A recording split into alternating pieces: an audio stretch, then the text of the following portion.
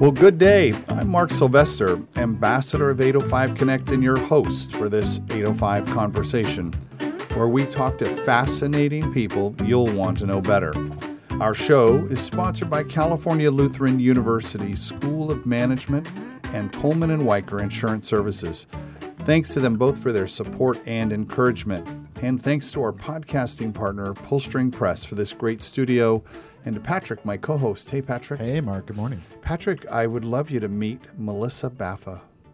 Melissa, how are you? I'm excellent. How are you? Welcome to the show. You got a listener. You should know I'm looking at a huge smile across the face, which I'm sure does you well as you're the vice president of program and volunteer services for the Girl Scouts of the Central Coast. And Girl Scouts, is that a global thing or is that an American thing? Well, Girl Scouts started in America, but we actually are part of an international global organization called the World Association of Girl Guides and Scouts. Oh, yeah. got it. So there actually are Girl Scouts or equivalent to Girl Scouts, Girl Guides worldwide. And how is... I mean, that was, I'm thinking as a child, that was, I'm of a certain age and Girl Scouts were a big deal. Where are Girl Scouts in the consciousness of young women today? The Girl Scout movement is still really strong. It has had to evolve over its 104-year history. 104? Yes, absolutely. So many of the badges and activities that were available back during those days are still available, but we've evolved and added more modern complements. So now, for example, we have a digital photography badge. Nice. Yes. So Girl Scouts is constantly evolving. We are looking at the needs of girls, and really our mission is to build girls of courage, confidence, and character. And I like to say that we plant seeds. And we never know what's going to bear fruit. And so we provide a variety of different opportunities for girls and experiences that, and skills that will carry forth with them as adults. We had a guest on the show, Russell Bishop, who talked to us about Frances Hesselbein, who you know who she is? Yes. In the 60s and 70s, who talked about she came on when there wasn't a mission. Right. And she said the mission was to help girls achieve their potential. Exactly.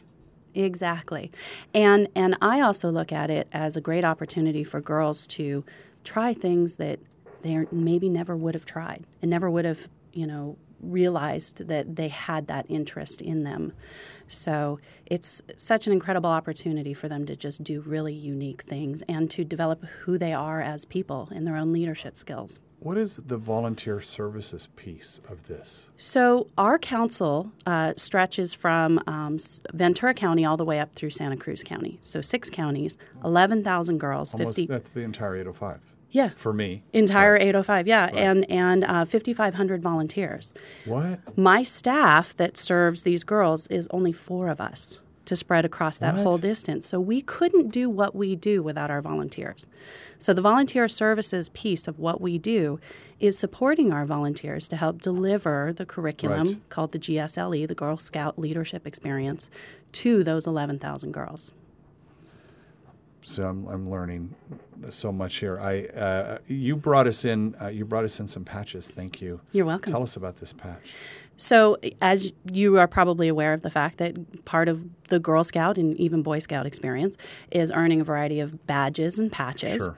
And so the patch that I brought you today is related to a program that I'm participating in this year. I also had the great honor of participating last year. I'm a Science Communication Fellow with the Ocean Exploration Trust. And this fellowship program is available to formal and informal educators. And so part of what we do when we go to sea with the ship is we actually help to communicate down to the appropriate level for the audience that we're speaking with what it is that's going on aboard the ship. We do that through live interactions with schools, aquaria, museums, etc. We also do that through the internet portal. So as we are diving, there is a live signal that's fed out to the world in real time. I love that. And then the world can participate and send us questions back live Now, you're doing that with Dr. Robert Ballard, Yes. who's been to Santa Barbara a couple times. He went to school at UC Santa Barbara. He's a hero. He right? is a hero. He's a total hero, and I'll put in the show notes, I'll put some links to him. He's a very big deal, Yeah. and the maritime interests, let's say, of this region are a long history. The Marine Science Institute, there's just so many different things. It's a perfect ecosystem to study, and it's one of the treasures that we have in the region. So what is it you're going to get to do with him? So what we do as fellows, we go out to sea for a period of time. How many fellows are there? This season we have 17 because our season's so it's a nice, little small short. cohort. It's a small cohort. People from around the world are selected. Again, formal and informal educators, so classroom teachers, but informal educators may be people who work at zoos and aquaria and places like Girl Scouts or Boy Scouts or Boys and Girls Club, things like that where we have access to kids because really Dr. Ballard's intent is to inspire that next generation of STEM professionals. Really? Absolutely. So I run a STEM site where I've got 9,000 educators from around the world for NASA. Yes. It's called NEON, the NASA Educators Online Network. So this conversation's even getting better. Exactly. Well, what's interesting is that ocean exploration, when Dr. Ballard was really starting in his career back in the 60s, they had dreams of a wet NASA. Oh. Yes. Really? So they really had dreams of, the government continuing to support and develop ocean exploration programs to the same extent that NASA was going into the great beyond. So in addition to going to Mars, we go to the Marianas. Exactly. Nice. Good tagline. Yeah, it's my job. And I also want to tell the listener that this is and I don't know if you know this, Patrick, this is a perfect example of someone who heard about the show out on Facebook Yes. and wrote a letter and said, I would be a great guest. I don't think you put it that way, but you said I'm doing. I this think really that's cool what thing. when I read Yes. it, I went, oh, she would be a great guest. Be a great guest. Yeah, yes, please. When could you be on the show? And that was months ago. And so, thank you. So again, to the listener, if you're doing something interesting, let us know about it. You get on the show and we have a conversation. Yeah, and thank you for putting that out. I was so excited when I saw that. So I first in 1999. I had it was a software company, and we had a thing called a sabbatical, right? So you have 6 weeks off, and I put a couple of them together. I had 3 months off, and I didn't know what the heck I was going to do. And one of the programmers comes into the office on Monday and said, "How was your weekend?" And he said, "Oh man, I was out diving off of the backside of Anacapa Island, and I was at 60 feet, sandy bottom." Sun rays coming through the kelp, and the sea lions were playing with me. Wow. And he painted such a picture of it. I said, I want to do that. Mm-hmm. And he said, well, you can. And I went to Anacapa Dive, and I had a scubatical, and I learned how to dive and dove over 100 times out on the Channel Islands and around the world. What was your first dive like? Well, one thing that's really interesting about the way we do this on the EV Nautilus is that we're not going down physically under the ocean. What? Yes. So I've got to tell you about something called telepresence. Okay. And to do that, I'm going to hit the rewind button just a little bit back to some of the earlier days of ocean exploration. Remember I compared it to wet NASA? Yes. Well, I like to look at ocean exploration as just as exciting, just as dangerous as going into space. It absolutely Because is. you're going into an environment that's entirely inhospitable to human life. Yeah. Right? So that ocean pressure, that water pressure, wants to crush your craft. It wants to find its way in. If something goes wrong with your electrical systems, if there's, heaven forbid, a fire, there's all sorts of things that can go wrong. And so what Dr. Ballard had found, one of his frustrations early in his career, was that he spent so much time on the descent and ascent up and Yep. down in the water Yep. column, Yep. going down in a sub, that they got very little bottom time, and it was also really dangerous. So he actually started to mull around this concept of sending down robots in our stead that could then send They a call signal. them ROVs, right? Yes, ROVs, remotely operated vehicles. And he coined the term telepresence. And Really? Yes. And I actually... That was him. I just got to see him speak the other night at the Libero Theater, and he said it in a very eloquent way that what we're doing with telepresence is we're sending the human spirit to the bottom of the ocean rather than our delicate, fragile human bodies. And I think that that's a really apt way to describe that, because not only are we sending the spirit of the people aboard the ship, but we are taking the rest of the world along with us because we have this live, real-time internet portal. And so my first dive aboard the Nautilus, let me tell you, it's a great story because Dr. Ballard is the person who discovered hydrothermal vents for the first time back in 1977. Really? I saw that there was a TED Talk by the Woods Hole guys. About so that tell expedition. us about So he discovered these vents in 1977. Basically, at this point, the idea of plate tectonics was starting to gain steam as a scientific theory. But the mathematical computations for all of the heat that generated this process weren't lining up. And an idea came up in the community that maybe this missing heat was coming up in the forms of deep-sea hot springs. So Dr. Ballard and team went in search of the missing heat. And they went to the Galapagos Spreading Center because they knew it was a very actively spreading area. Right. Only geologists aboard this trip. Right. So they're exploring this zone, and they get a call from the submarine. And the grad student who answers the phone, he says, "Are you okay? Is everything going all right?" And the pilot says, "Yes, but isn't the ocean down here supposed to be like a desert?" And the grad student says, "Yes." And he goes, "But there's all these animals down here." Because up until this point, scientists had thought all life on Earth was dependent upon the sun's energy in some way, photosynthesis or decomposition of products. Right. Well, here was this whole ecosystem, thousands of feet deep in complete darkness under intense pressure. And not only did you have almost zero temperatures, but then if you wandered over toward one of these hot springs, searing, scalding hot temperatures, 1,500 degrees potentially. Right. So really extreme environment. And they were stunned to find this entire ecosystem, and they knew, wow, we have something really big here. And in fact, they did.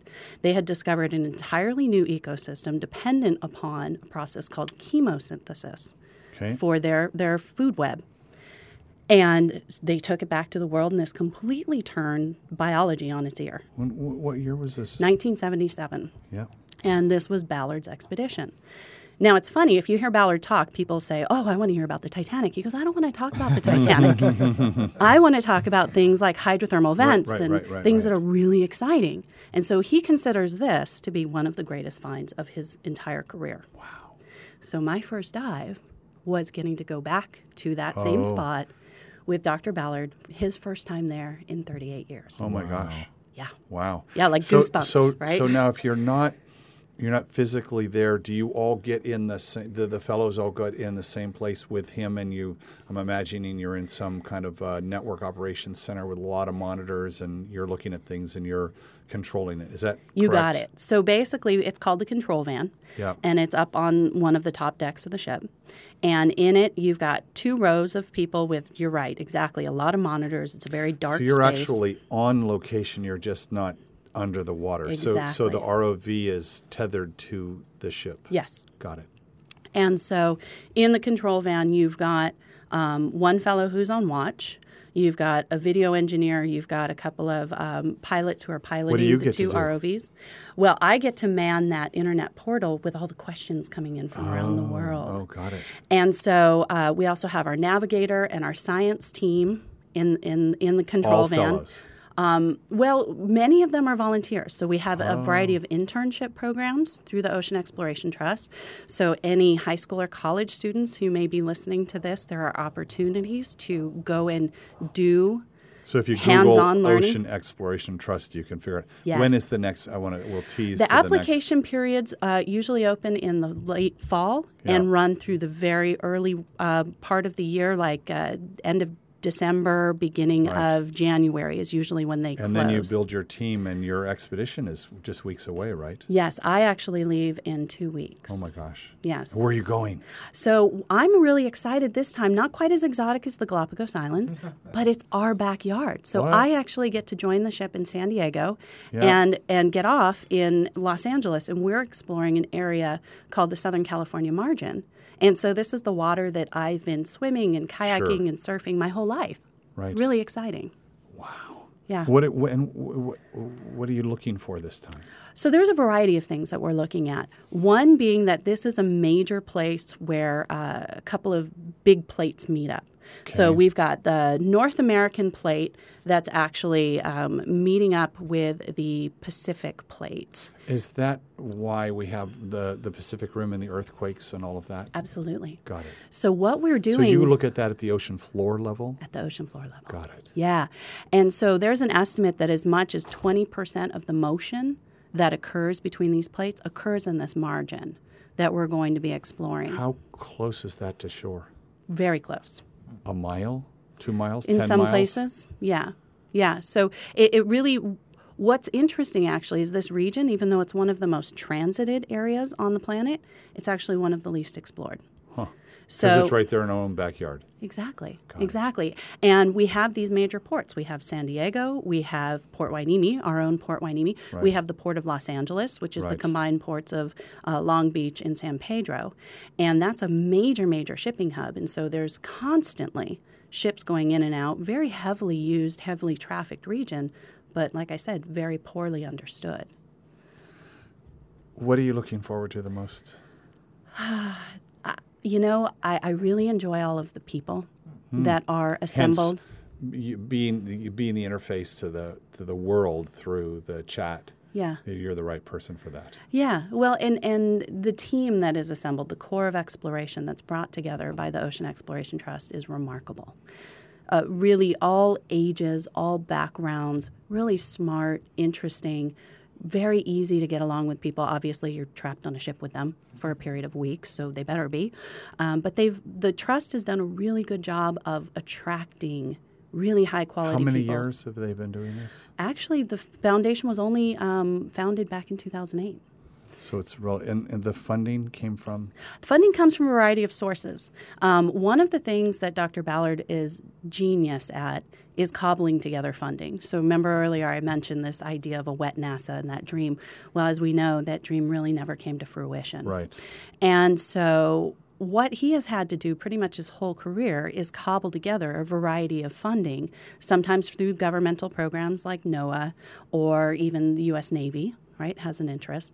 But then other private interests are interested in what's underneath all that water. For example, as you can imagine, oil and gas companies, very interested in understanding the dynamics of the sea floor. So he cobbles together funding from a variety of sources. And, there are some funders that tend to be consistent, like I mentioned, the Navy, NOAA. I believe this season we also have Citgo, which is another one of the major funders. But, he's just constantly out there working it and spreading the excitement and wonder of ocean exploration and trying to bring on more funders to support the work. Which is why he was at the Libero doing that, and that was a fundraising. Get people excited, and they come in, how can I help? Exactly. Right. Well, and he's also really eager to help build a community STEM program here in Santa Barbara, being that he's got that personal connection to UC Santa Barbara. Right. He recognizes the rich resources we have here with the Channel Islands National Marine Sanctuary and the other programs. So this is one of those targets. Marine Science Institute out at UCSB. Exactly. Yeah, there's part of the fun piece of this show is helping the world know, because we have listeners from 46 countries who listen right now, to call attention to what's going on in this region, because we're doing things here that have global importance. We're doing a TEDx Santa Barbara specifically for that purpose. Right? There's ideas here that we want to spread out to the world. I love this this focus. I also love how you start a global conversation around this. What is the youngest person who's going to be paying attention to this? We have very small children who pay attention. And as a matter of fact, every year, our expedition, we have a patch contest for kids up to age 12. Oh. The winner this year is a 4-year-old named Gustafer. Who's so inspired? Not the particular one I gave you, this one, but the one that the Nautilus, the one that the Nautilus is going to hand out to all of our participants. Gustafer lives in a landlocked part of the country, and the Ocean Exploration Trust helps to bring him his ocean. Oh, my gosh. Yeah. Again, another goosebumps moment. So he actually, when he designed the patch, drew his favorite highlight from last season, which is a Dumbo octopus. Right. I'm going to make a note of that because I want to put a picture. The Dumbo octopus. Again, I'm going to go back to, I think, my other than being in the water, my most interesting experiences with this world is from the TED stage in Monterey. There would be so many people that would come and talk to us, and that's the first time I saw the Dumbo. Tierney Thays from the National Geographic, she's one of their 100 explorers, did the moonfish. Her big talk about that. Mike DeGree, who's no longer with us, but he did a TED at sea, which was in the Galapagos. So he did a TED talk on board ship. Nice. So there's a lot. I love that. So the patch this year is a Dumbo octopus, which I love. And the patch I'm looking at here, which I'll take a picture, is the EV off the coast of, this looks like Santa Barbara. Yeah, so I designed my patch this year to reflect my portion of the expedition, but I also wanted to include the part of our coastline that has, our Channel Islands, because that's my home. I live right down in Ventura. Right. And, our council does cover all the way up through Santa Cruz. I didn't want to have the entire state of California in there because our season this year is actually bigger than that. We started up in Canada and have worked our way down the coast. San Diego will be the furthest port south, and then we'll work our way back up the coast this season. So this particular patch that I brought in for you guys today is actually the patch that I will distribute to our Girl Scouts when they participate in programs related to my fellowship this year. So that's the second part. Not only do I have the part where I go to sea, but then I come back and spread the word of what we're doing to our communities through things like what we're doing now, or programming through my Girl Scout Council, for example. I'm familiar with the concept of a fellow through TED. The TED Fellows was started 5-6 years ago, and we just came back from a big thing in Banff, and there were 70 of the fellows there. And you have the experience, but then you're meant to go out and spread the word and then actually do that. So tell me more about what does that look like when you come back? So it's a variety of different ways. One could be Girl Scout programming, and my favorite way to tackle that is actually to find a partner out in the community who's interested in partnering on that programming. So maybe it's a robotics program that then I can talk about my experience, but then the robotics program can give the girls hands-on experience working with that. Wow. Or maybe it's last season we did a program with the Museum of Ventura County because the Nautilus, right after I got off, had 2 artists who were actually living and working aboard the ship and translating their experience into art. And so our theme of that particular program was where science and art collide. And we got to do a live interaction with the artists aboard the ship and talk about how the science was informing their artistic process. Will you, I want to make sure that we have links so that someone who wants to, how long will the exploration be? Is it a the week exploration long or continue. 2 weeks? Well, I will be aboard the ship for 2 weeks, August 1st to 14th. The season continues on through September 12th, I believe, this year.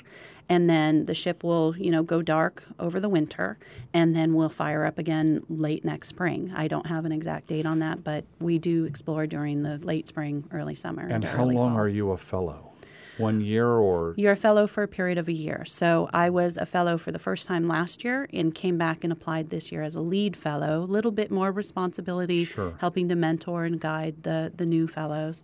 And it was such a fabulous experience. I had to jump at it. I'm going to say, how would you not want to be a fellow next year and the year after? And, I mean, right. Well, I'm sure that that's the case. They have to put a limit on some point because then otherwise nobody new would ever get to participate. No, I get that. Yeah. That's what's I want to know what the must-pack thing is that you've over the years now you've developed what you take with you on the boat. Good question. Well, there's cameras up all around the ship in different common areas, obviously not in places like your bunk or the bathroom or anything like that. So our must pack are our uniform items. So the polo I'm wearing today, we also are provided with a couple of T-shirts, khakis, whether it's shorts or pants. So those are most pack. Closed-toed shoes, because there's different parts aboard the ship that you have to have the closed-toed shoes for safety. Seasick meds, whether you get seasick or not, important. Last year, day 3, got cocky and said, I'm fine, I don't need them. Yeah, I discovered I needed to keep them in my system. So I definitely recommend that. And then depending on how you're going to spend your time off watch, computer, iPad, things like that. So we work 4-hour watches, which means you're on 4 hours, off 8 hours, on 4 hours, off 8 hours. Wow. So, you may have the 8 to 12 watch or the 12 to 4 or whatnot. And so those 8 hours that you're off, one of them you're going to sleep, and the other you have projects that you may be working on for the OET. One of the things that I'm doing this year is I've actually worked with the Ventura County Star, and we did a 6-part series last year, and so we're going to do it again this year. And so I'm going to be doing a lot of writing on my off time. So when you say you have cameras up, are you talking about that you've got cameras that are streaming to the web, like live webcams? Oh, okay. Yeah. So if you go to nautiluslive.org, there is a constant feed. And so if the ship is in the process of diving, not the ship, but the ROVs are diving, then the feed consists of what the 2 ROVs their views are. And then you can also, in our third feed that you see on Nautilus Live, they call it the quad cam. And so it's got those 2 views plus maybe a view of whatever the sensors are looking at. It may be a sonar map or something like that. And then sometimes a view of the bridge or the galley. The bridge or even the control van or things like that. But when the ship is in transit or something's going on that we're not actually diving, there's actually different cameras out in different parts of the ship. So it was interesting last season. I would go out on the back deck to take photos of a nice sunset, and I'd get back and I'd get an email from my mom, hey, I just saw you on the camera. Oops. Yeah.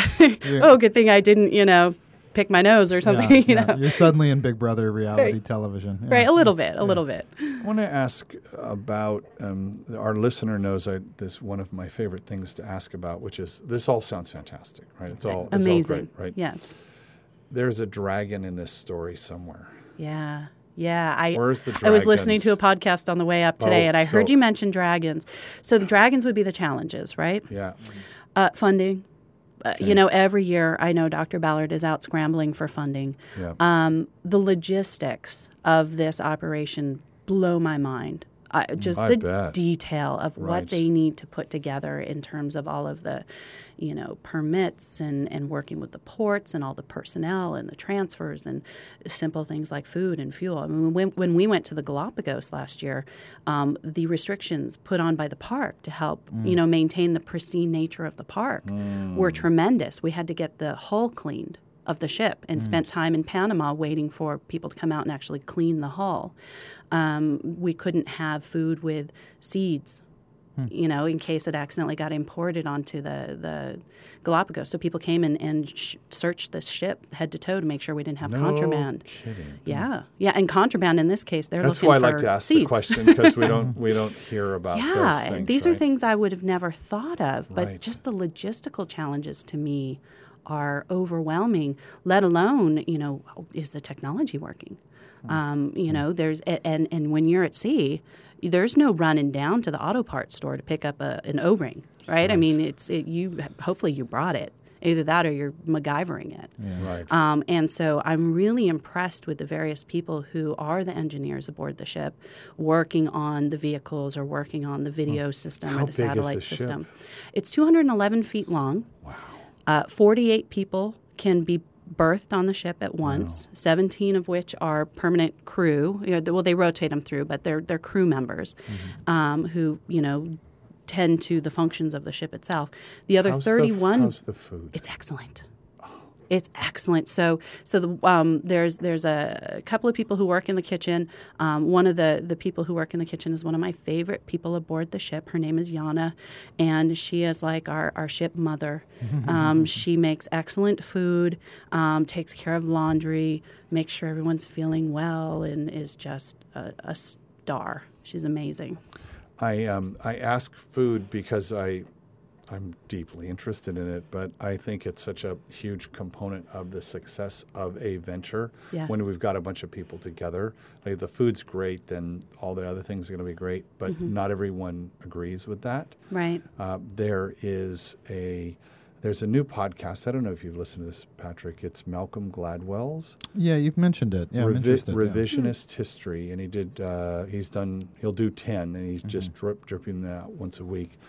But this week was about how, I won't give it all away, but it's about the food at two colleges, Vassar and another college, and how one, the food is very important and what it means, and how the other, it's decidedly not focused on. Right. And then go from there. Right. And you're like, I can't wait to hear the next show. Yeah. So that's why I asked about the food, because you're you don't have any options, and especially if you're on a seed-based diet, that would not be because we can't have any seeds. But so the food is great. So I like it. You said there are 48 people, 17 on the permanent crew, but then the other 31 are members of what's called the science team. So that may be scientists, fellows like myself, the engineers who run all the equipment, and that's the video transient. engineers. Yes, very transient. People may be on board for a week. They may be on board for 4, 5, 6 weeks or more, depending on their role on the ship. But just as a statement of what high quality this program is that there are volunteers who come back year after year after year and continue to volunteer. So they're not fellows, they're volunteers. In some of these cases, they're volunteers. In some of these cases, they're interns. In some of these cases, they are paid staff of the OET or other organizations that are partnering on that particular leg of the expedition. But, I met people who take time off, PTO, every year to go and volunteer aboard the ship, and it's their highlight of their year. Oh, absolutely. I can imagine that's the big thing you look forward to all year long. And yeah. Oh my gosh, what a treat. Yeah, and one thing that's remarkable is that Dr. Ballard has recognized the fact that women are so underrepresented in STEM fields, and so he actually has a mandate that 55% of the staff that are hired will be women, and will be women in places of authority and able to make decisions, so authority and leadership. And by doing that, he's hoping to help level the playing field. And I just find that remarkable, not only as a woman, as a representative of Girl Scouts, and as a scientist.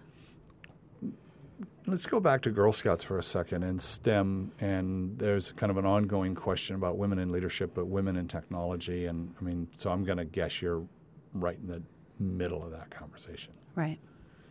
How are we doing? We're doing better. Sometimes it's 2 steps forward, 1 step back, because sometimes we say, okay, great, we're doing well, and then we take the pressure off, and we have a little bit of backsliding. But I would say that we are seeing, slow gains. I think traditionally when women have pursued STEM careers, it has been in what is sometimes derided as more of the soft sciences, medicine, nursing, biology, warm and fuzzy types of things. We don't see a lot of women in physics, for example, or higher mathematics, engineering. And so those are some of those sciences that have been perceived as maybe being more difficult. They tend to still be very male-dominated, and so, women breaking into those fields have faced those challenges of feeling like an outsider. So we're still having some gains in those areas, but it is slow. And so I appreciate it when someone like Dr. Ballard takes that conscious decision and takes that conscious move to make sure that women are being recruited heavily in those harder fields, that engineering. And, I see one of the VPs at the OET, Allison, hop right up on the crane to help operate the crane to lift Hercules, off the deck. And the Hercules is one of the ROVs and down into the water. And I look at that and I go, wow. Yep, there you go. That's amazing. That's leadership. Exactly. You got me thinking about Sylvia Earle. Yes. And for those of you who don't know, Sylvia Earle won the TED Prize a few years ago and was granted her wish, which is around saving these great spaces in the ocean. I think it was maybe 2 years ago, a documentary was made on her life, and we premiered it here at the Santa Barbara Film Festival. Have you seen that film? I have not, but she is another one. Put it on your list. Yeah, she's another one who's on my heroes list. Yeah, very much. I like her rallying cry of no blue, no green. Yep. The idea that oceans are so fundamental to life on our planet. 71% of our planet is covered by ocean. And so really when we say planet Earth, it's kind of a misnomer. And not only is so little of our planet, Earth, but we're all so crowded into the spaces that we do have. There's a lot of vast empty space that we're not utilizing. So it's she is definitely a big hero of mine because I think that we forget about how vital the ocean is because it's just this expanse of water and we don't know what's under there. So that's why this exploration program is so important because people can see what's under there and they can see how it's vital and how it's applicable to their own lives. I'm going to dedicate a window on my computer from August 1st. And I will be, I'll put some facial recognition software in play, and we'll be looking for you and waving. Well, I won't be able to see you, but what you can do is there is a field right beneath the monitor right beneath where you can see what's going on that you can type in and you can during so your you'll have 4 to say hours on. Yes, and you'll have to say hey, and I'll do a little shout out. Hey, a little shout out. Yeah, yo, Santa Barbara. That's right. We tend to not get into politics on the show. Because also the show goes, it's a global show. But I'm curious, if we were to have a woman president in the United States, do you think that the people like Ballard who care about more, and this conversation about more women in leadership positions is going to get more play? I hope so. I hope that we don't see the opposite that happens because I think that, and again, I don't want to get too political either, but I think that when Obama was elected, there was a conversation in our country that, we're post-racial now. We're good. Mm-hmm. We figured out all of our racial issues. Yeah, that didn't happen. And we clearly have not. Right.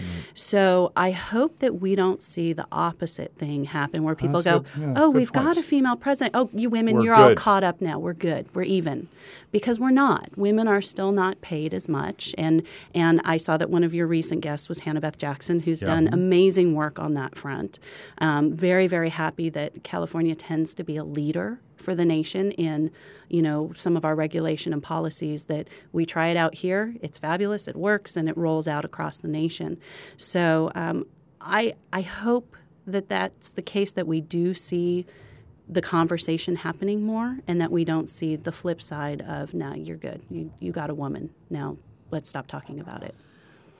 I want to thank you so much for all the work you're doing. And I hope parents are thanking you. Thank you. That come up. I know what it's like to work with young people and run into the parent 10 years later at the store. And they say, did you know that John's working at DreamWorks now? And I'm like, oh my gosh. Right. I mean, that's why the what's in it for me. Thank you so much. How do people find you out there on the interweb? So we've talked about the OET, so that's the Ocean Exploration Trust. what the site is, we talked about that, nautiluslive.org. That's where people can go. Yes. And then what about the Girl Scouts? So the Girl Scouts can be found at girlscoutsccc.org. Right. The CCC Central standing Coast, for California Central Coast. Yep, got it. And then my expedition, I'll also be, covering, like I said, through the VC Star, through our Girl Scouts blog. I'll be writing on that as often as I can squeeze that in. And I also am on social media, so I'll be hitting my Twitter feed, which is Melissa_Baffa. Got it. We and because you listen to the very end of those shows, you know what's coming next. I didn't quite make it to the end of the See? show. that was a trick question there, listener. I was listening to the Hannah Beth thing, and I was a little nervous, and she was starting to talk about some of the different issues that were going on when you recorded the interview, including Orlando, and I started to get a little bummed out, and I said, no, I'm not getting into the right headspace, so I actually consciously turned it off. Good move. Well, what we do at this end of the show is that once it's recorded and up, I'm going to send you a link, and you're going to send it out to your millions of viewers. Oh, you know right, it. Right? Mm-hmm. And now they're going to come in and have listened to this. Yes. And they found it because you said, hey, come listen to this. Now they go, God, that was really good. I'll have another. So they look at the list of shows, and they don't know any of the people, but how do they decide what to pick? So there's titles. So there's 100 titles to pick from. So what we like to do is give the guest the honor of naming this conversation.